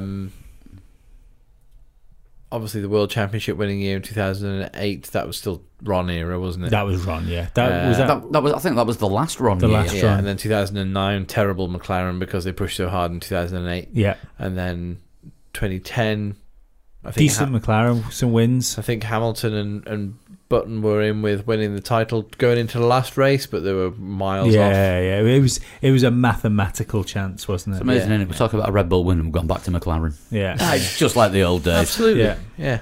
It is just like the old days. But I mean, this is the kind of team progression that you got to look at, and Red Bull were dominant from 2010 to 2013, utterly dominant, and they're still able to pull wins out of the bag. They haven't fallen away like Williams, for example. Yeah. Like McLaren did, went away and sort of they're on their way back up now. So it's still going to take them a few years. Red Bull have always still been that top 3 team. They've been solidly the 3rd best team for a while. Easily, but, Yeah, they're still there. Yeah. They're still within that. At least the 3rd best team. Yeah, They it were was not- it was just how it showed this weekend. Formula 1.5, no car in that was more than a second and a half closer in qualifying to Max. Yeah. Yeah, the there's top- no other team that you could see winning a race. Yeah, the top 6 were within. It was something like, I think it was about 6-7 tenths, Yeah. and then there's a 1.5 gap to 7th. I for still those who are- believe Mercedes are going to smash so many dreams next year. Oh, I think so, yeah. Because the rumour is they stopped development roughly mid-season. I think it's pretty obvious they stopped Yeah. development. I'm pretty sure the Formula 1.5 has been won by Carlos Sainz as well. I'm pretty sure nobody can pass him now for that best of the rest position. Let's have a look. I know Albon could still get him. Sainz and Gasly are tied on 95 points, but Gasly is classified as 6th because he has a 2nd place finish, and Sainz only has a best of 3rd. And Albon's on 84 points, so Gasly could actually still outscore Albon this year. Yeah. So it's not tied up at all. It's not. Basically, it's going to be a straight shootout between Sainz and Gasly for who gets 6th. Yeah, well, and Albon. Albon could have a decent Abu Dhabi. Albon could be in there, but he's got to outscore the pair of them by 11. Yeah, it's possible. I'll be surprised if Sainz doesn't win that, because I'll be surprised if Sainz doesn't finish ahead of Gasly. In the Sorry, he's got to last outscore. race. He's got to outscore him by 12, and get a 2nd place. No, just 12 will do. What? Sainz? sorry, Sainz. Sorry, if Albon outscores Gasly and Sainz by 11 points, he's got to get 2nd place. Yeah. That'd be a bit difficult to do, I'd have thought. But I think Double points Abu? Oh no, double points Abu. No, we don't double talk points about Abu that. Dhabi. But I think McLaren will suit Abu Dhabi, and I think you'll probably see Carlos Sainz finish 5th. Yeah, We'll about it. talk about that next week. Yeah, we'll talk about it in our preview next week. But it's a mixed circuit, isn't it? Yeah. Rockstars and wankers then. Mercedes wankers, Ferraris wankers. Stewards wankers. Wankers. Well, also rock stars. Could have made the decision sooner, and then Could have done. would have seen Sainz on the podium. Rockstars: Sainz, McLaren in general. McLaren, Yeah. Gasly. Max. Yeah.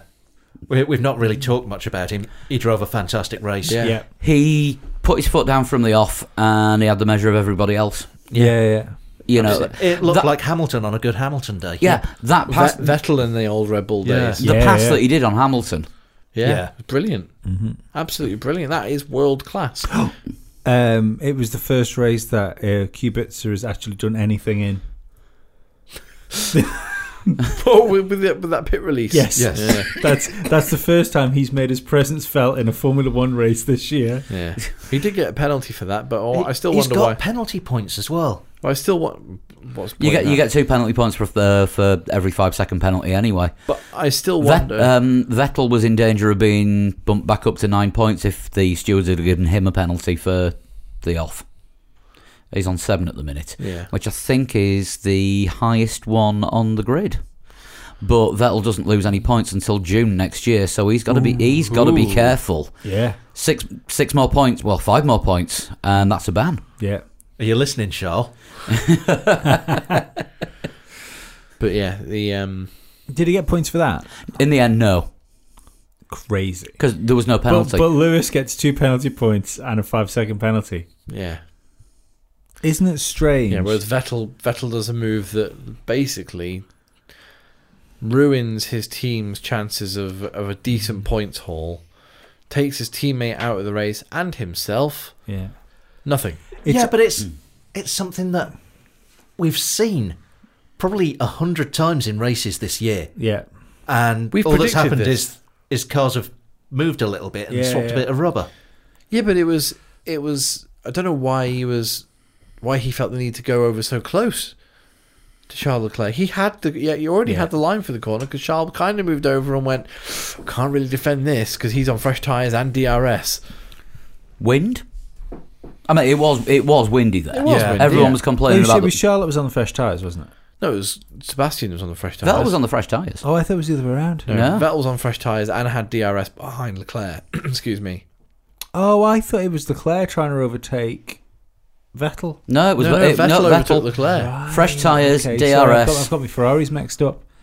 So in that case, it's even worse because it's just petulance. I thought in my head I had it as Leclerc trying to get past Vettel, who had tyres on for ages, but it wasn't. Vettel had pitted, and Vettel was behind Leclerc because he'd Right, stopped, okay. and then Vettel was on fresh tyres, had DRS. Yeah, I had no but idea. But he was easily going to fly past him anyway. He didn't need to do that. Should have done it on the main straight.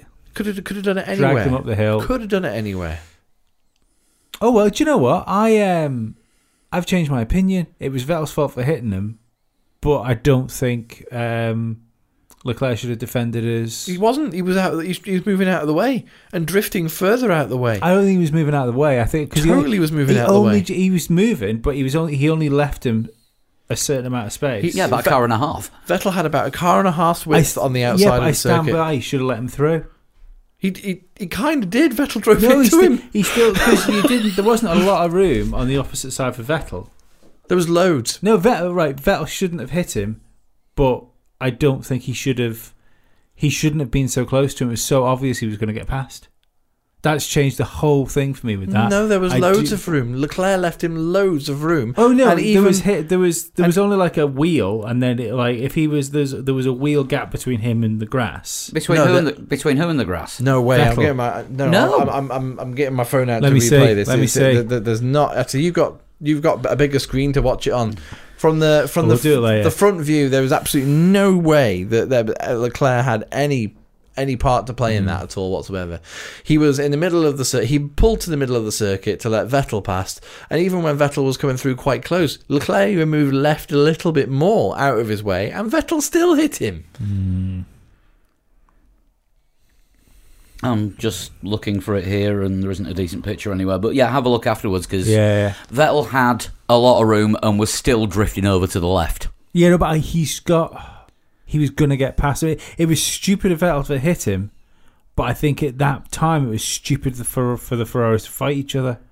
But Leclerc wasn't fighting. He was like he basically moved out of the way to let Vettel through. I'll have to have another look at it because I thought they were having a tussle with each other. I'd love to see the YouTube comments going on right now. Yeah. They're flashing away there. I'm checking my Twitter to see if anybody responded to me. Did anybody in the world think that it was actually Leclerc's fault? So- I think I found the one person is Lee. Any other rock stars and wankers? Can we think? Oh, I've got 20 notifications. I don't know. Talk amongst yourselves. I want to find Yeah. this out. Okay, so I'm just going to go through this. I've got Carol B saying that would be a negative. John Bazowski saying no. Bazowski is the B in Carol B as well. They come Okay. as a pair. There you go. Mike McPherson saying no, back to regularly scheduled programming. Ruben Hernandez says Seb had room, but instead of keeping the car straight, he moves to the right. It was left, but yeah. He did the same thing in Canada and almost took out Hamilton. The Canada incident got him a penalty, though. It's almost like Seb forgets this isn't NASCAR. 1 for Martin, 2 for Martin. Balaclava Bolt says, I bet Dan does. No, right. This is Leclerc's fault. It's not at all. How are you seeing that? I'm coming around. First of all, Leclerc overtakes Vettel into turn 1. Yeah, because he had DRS on him. I'm Right. coming around here. This isn't good podding material. It really isn't. So I'll keep talking here. I'm not seeing No, this. no. Vettel's on fresher Yeah, tyres. yeah. Right. So Leclerc Go. moves to the middle of the circuit. Where you going? Right. No. Watch the amount of room he gives him. So Leclerc. There is not a lot of room here. He's not started overtaking him yet. No, but this is why he's got to go left. So Vettel's wheels are on the white line at that point. Still Yeah, on but- track. Touched. But he has to go left. He has to go left. It's not Leclerc's fault. Leclerc- Look how much room there is. There's not that much bloody room. It's less than a car tire. and a half. But Vettel could be over here. There's about a wheel's width between Leclerc Vettel could and the be white a- line there. So you're saying it's Leclerc's fault because he didn't move out of the way to be overtaken? Yes. Because on used tyres, it was going to happen anyway. Any other teammate would have done that. And I tell you what, Sainz and Lando or Hamilton and Bottas. Not Leclerc's fault. 100% Vettel's fault. Hamilton, if he was on old tyres and Bottas was in front of him with the potential of getting on the podium and pushing forward, would not have overtook him into T1. Possibly. But he put themselves in that position. But that's not the issue. The issue is Vettel hits Leclerc. No, but I don't think there's not as much room there. I don't see it. So why did see Vettel go for a gap that wasn't actually there if there wasn't a gap? No, there was a gap there, but I think that It's well more than a car's width. I'm still saying that Vettel shouldn't have hit Leclerc. Yeah, I'm saying Leclerc is not blameless. No, I think Leclerc is entirely blameless. I'm not having it. Not having it. If Leclerc moves over to the middle and that's the line he decides to take because Vettel's coming down the outside. I don't normally do the comments. I don't normally look at the comments, but unfortunately, I've just opened the browser window and I am showing Guest Fives. What the fuck are you talking about, Lee? There you go. Yeah, but he doesn't know what he's talking about. But, like, he wouldn't. I don't see why, if Leclerc was struggling for pace and you had Vettel on new tyres, he overtook him into turn 1. I don't think Leclerc was struggling for pace as such, but he felt he could go past Vettel. But then obviously, if you've got somebody behind you on faster tyres and DRS, move over. Don't let get me them wrong. through. The touch is stupid, and you are right. There's no reason for him to keep drifting there, but he didn't have a huge amount of space there. It's a stupid Vettel mistake. Don't get me wrong. It is. But Leclerc put himself in the position for that to happen. So he should have stayed on the line and let Vettel go down the inside? I think he should. I think given what they maybe stayed in Alfa Romeo. Maybe. I think given the position they were in, he didn't play a team game. He played a Leclerc game. That's my point. Through turn 1. Yeah. Yeah, through turn 1 he did, but he knew he was going to get past again. So he moved over. He did squeeze. He definitely still squeezed Vettel. He wasn't allowing him past. No, he didn't squeeze him. There's more than a car's width, much more than a car's, about a car and a half's width there. There was about a car and a wheel. He squeezed him by moving out of the way. And even still, when Vettel's coming through, he moves left, and then Vettel moves left into him. Oh yeah, it was stupid. It's a stupid move, but I still think that it's not blameless. Leclerc put himself in the position for that to happen. But yeah, but he put himself there to get hit by Vettel. I know what you're saying, but I just don't. I'm amazed that Victim blaming. I mean, I've just parked my van outside. I mean, did I park it there for the guy who's drunk from the pub up there to just come and crash into it? I think that wouldn't have happened between teammates that got on. Well, I mean, but we know they don't. No, that's what I mean. But they were racing each other, and Vettel fucked up. He did fuck up, but And it was it was his fault. And being summoned to Maranello today is that's big news, I'm I think. sure, and I still think this might be Vettel's last season with Ferrari. I think it's a possibility. Yeah, but I don't. I don't think it's as clear cut, and clearly Stewards didn't because he didn't get a penalty. No, there's So not. They said the racing line was available for both drivers, and it was a racing incident. yeah. But yeah, somehow. So Hamilton's- therefore, yeah. both pieces of blame apportioned equally, which is what I'm saying. Even though it was Vettel's fault. I say 100% Vettel's fault. Oh, it's definitely Vettel's fault. But I'm just saying. It was definitely Vettel's fault, but Leclerc was to blame. No, that's not what I said. No, but that's not what I said. I'm just saying he's not blameless in it. You're saying that Vettel shouldn't have driven into Leclerc, Yes. and Leclerc shouldn't have been driven into by Vettel. I think if you had a teammate that was on fresher tyres, then Shouldn't have been fighting him. you shouldn't have fought him. But if you've got DRS and you're catching him anyway, you're not going to not use DRS. But it makes no sense. It made no sense for him to overtake him and hold him up when you saw the craziness that was going on. That could have been a Vettel podium. The way It should have been. out. Probably Yeah. should have been a Vettel Yeah, yeah. podium, yeah. Because he was going to be really fast in that second after the first safety car. We wouldn't have had a second safety car if it wasn't for the Ferraris. This is why Vettel's the greatest driver in the history of Formula One. Numbers say otherwise. As do facts, but I don't care for those. We've noticed. Right, predictions. Here are the facts. We had an extra guest predictor last week, so that meant there was a total... I thought somebody had guessed Verstappen, Gasly, Sainz. No, that was the top three. I'll get to that in a minute. That was the I was like, post-prediction. I was like, who was that? I'll get to that in a minute. Fucking Oracle's starting to put guesses in. There were so there were 7 of us predicting Yeah. overall on the race last week. Yeah. 6 people went for a Verstappen win. Lee didn't. Nope. Basically, everybody's ended up with 3 points. Because we To be went for fair, a Verstappen I win. did say I need to gamble here to make points up. You Yeah. did, and I mean, Did you gamble on Gasly?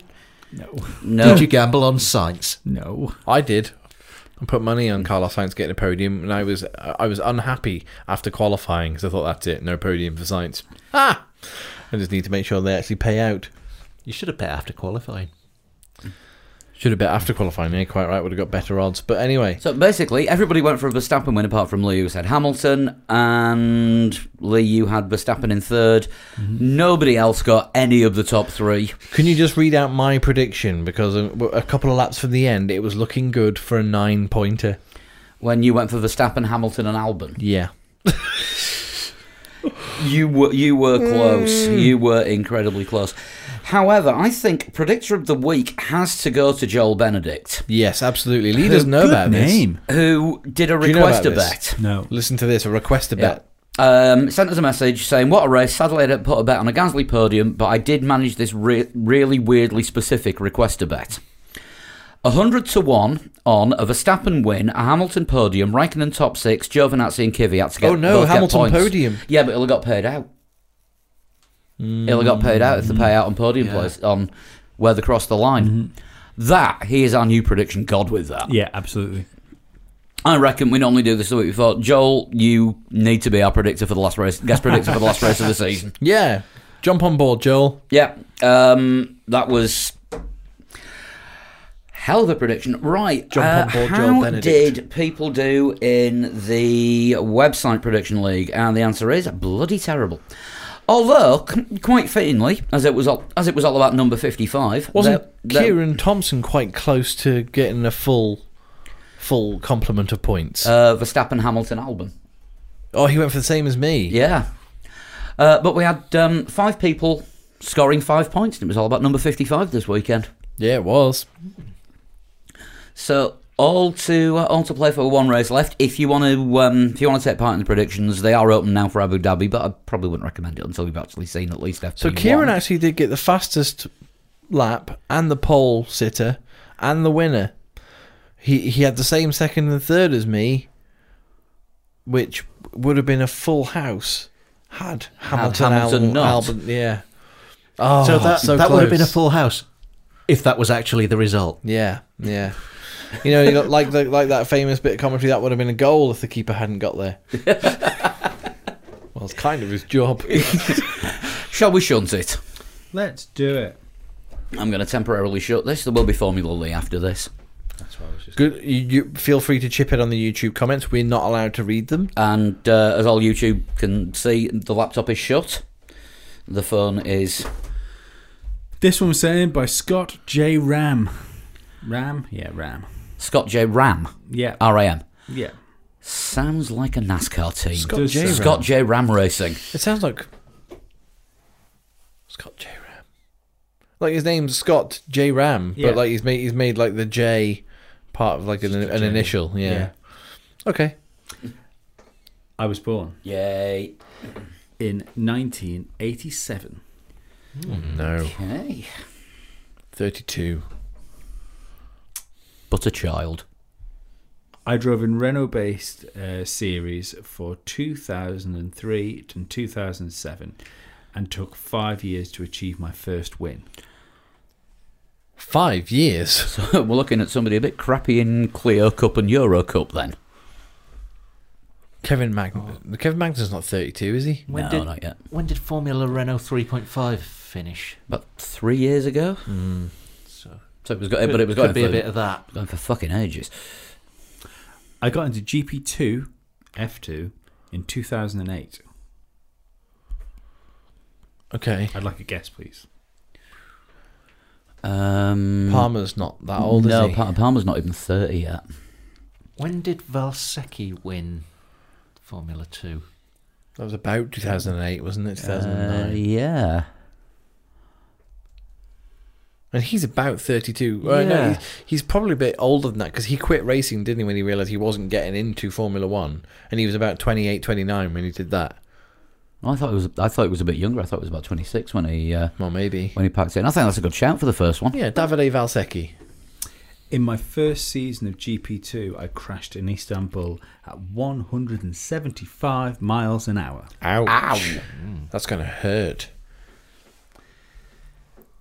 In that team's short 5-year history of GP2, they achieved 3 wins, one of which was me in Monza.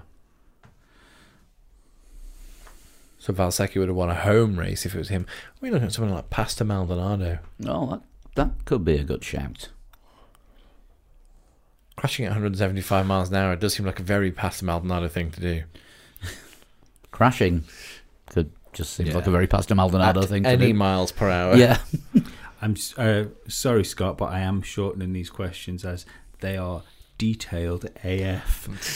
Are we talking Susie Kennedy prediction length? Maybe not that long, but it's definitely spanned 3 messages so far. Okay. The team I got my first GP2 win with attempted to join F1 in 2010. So who tried to move up then? Well, Manor moved up, didn't they? Were they were GP2 before? Well, they weren't GP2, were they? They were... Who didn't try and start a team in 2010? They were WEC. Yeah. Pro Drive. Then again, Pro Drive try and put an entry in every year. Not quite. But Hispania racing team. Which was Campos at first. Campos Meta. But they actually did put an entry in. Yeah, Well, they did. it was Hispania by the time it entered. Didn't say it was successful or not. Yeah, Campos got the entry and then it became they sold out to Hispania and Campos is still a thing. Tony Fernandez's Lotus entry was a full team from scratch, wasn't it? That was entirely new. Yeah, it wasn't we're bringing a team from a lower formula. No. And of course, man was building sports cars in a shed in Sheffield. Yeah. And we'll do Formula 1. What's worse that could happen? That doesn't help us a lot, does it? No, it doesn't a great deal, no. Just trying to think other teams that have tried to move up from GP2 to F1. And which drivers drove for them, of course. Yeah. Do we need a guess on this one? Please. Ooh, hell. Shall we stick with what we got? Bruno Senna? Grosjean? Maybe. Could be. Could be any of them. I don't know how old Bruno Senna or Romain Grosjean are. I think Grosjean would be about 32, wouldn't he? That sounds about the right age. Should go Grosjean for the second We guess. can do. Yeah. I have won the GP2 championship. As has Roman Grosjean. In that season, I won 3 out of 4 races that were held in Bahrain. What? Not sure. Didn't GP2 used to throw in the extra meeting every so often because there was, what was it, a couple of years ago they had an extra one in Valencia. Yeah, just to make it up. Yeah. I think you're right. Yeah, it was like a GP2 and 3 weekend. This particular shunt is requiring more GP2 knowledge than Formula One. most Well, of us have. it's still motorsport, but It is, yeah. I'll go. I think Grosjean's still a good shout. I first tested an F1 car at the Young Driver Test in Abu Dhabi for Hispania Racing. I think it is Valsecchi because he has had F1 tests.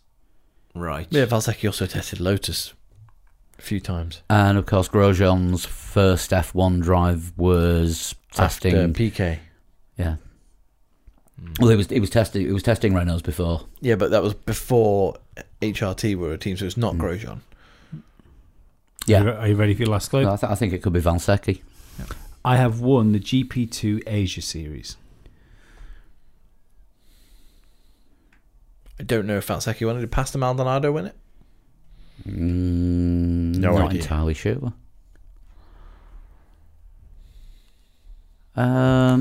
If he did, he probably caused as much damage down there as Godzilla did.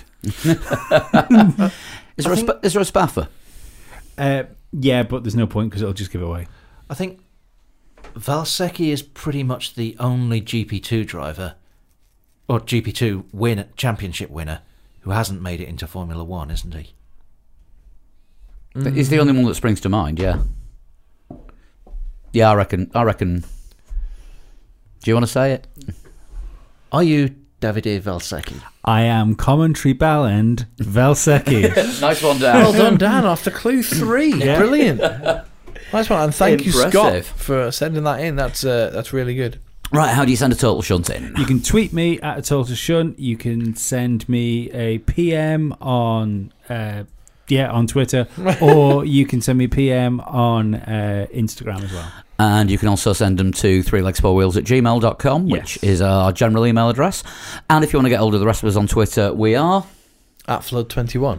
At Dan Dankleton. at Pablo100, and obviously at 3legs4wheels, and Sean is at Sean Cowper. If anyone has sent me a Total Shunt on either Instagram or Twitter, and I haven't done it yet, and you're thinking, where's my shunt? Give me a reminder next week. There you go then. Right, quick Formula Lee results. We only had 20 entries for this one. So IndyCar points. IndyCar points. Everybody gets a point. Oprah points. You get a point, and you get a point, and you get a point. So I'm only going to do the top 5. I entered, but we didn't look at the Xbox. Oh, we didn't look at the Xbox ones. Tell you what, I'll get the Xbox ones off you during the week. We'll do the big reveal next week Yes. on who came where. But in the meantime, challenge for Abu Dhabi. Last race of the season. Let's have it dry in a Mercedes. So it seems fitting, doesn't it? It does. You've got until the Monday after the race. I hope it rains. So you got till the Monday after the race, 7 o'clock UK time, 2 o'clock Eastern. Get your times in, and we'll do this week's results next week. And I think next season we're going to do the results a week later, so I'm not scrambling round filling in spreadsheets when I'm on my way here. It makes sense doing it when there's a middle week as well, doesn't it? To give people more time. Yeah. So we're gonna shake things up a bit for next year. I haven't worked out what yet, but next year's next year. Yeah, there'll be differences. Like the year will be a different year. That is true. That is true. Right, if you want to hear more of us or see more of us, because we streamed it on YouTube for the first time tonight, you can do that by going to patreon.com/3legs4wheels. Sign up there and someone's just said donate. there was no Williams in Formula Lee. If there was no Williams, should we do it in Williams? We've had it in a Williams. Have we? Yes. You're a fucking liar. There hasn't been a Williams in F1 2019 yet, but we did it earlier on in the season. So if we haven't used the 2019 car, let's do it in that. Big salute to the fastest fruit machine in the West last race. You'll get a chance to do it early season before the new game comes out. Yeah. So. I keep forgetting that. Yeah, so it'll run. We'll keep it in Mercedes. Might as well. Why not? So let's have a fast one to finish it off. Yeah, you can subscribe to our Patreon from as little as $1 a month. Keeps us in things that stop technical cock-ups happening, like what happened earlier. Yeah, I'll be doing some creative editing on this before it comes out on the podcast platform. And you'll get to see the Patreon shows on YouTube now, and we're going to do the odd Q&A on there as well. Which we're going to do now. We're going to do a Q&A on here for the YouTube viewers. Yeah. But for everyone that's listening, thank you very much, and we'll be back next week with a preview of the last race of the season. I can't wait. I hate It's this emotional. part. It's been a good season. It's been all right, but I always think as soon as the championship's over, let's just ditch it. Let's just ditch it. People like you that double points Abu Dhabi was invented for. Absolutely. I want double point sprint for Abu Dhabi. On that note, we'll see you next week. Ciao. Bye. Bye. I genuinely want it to rain.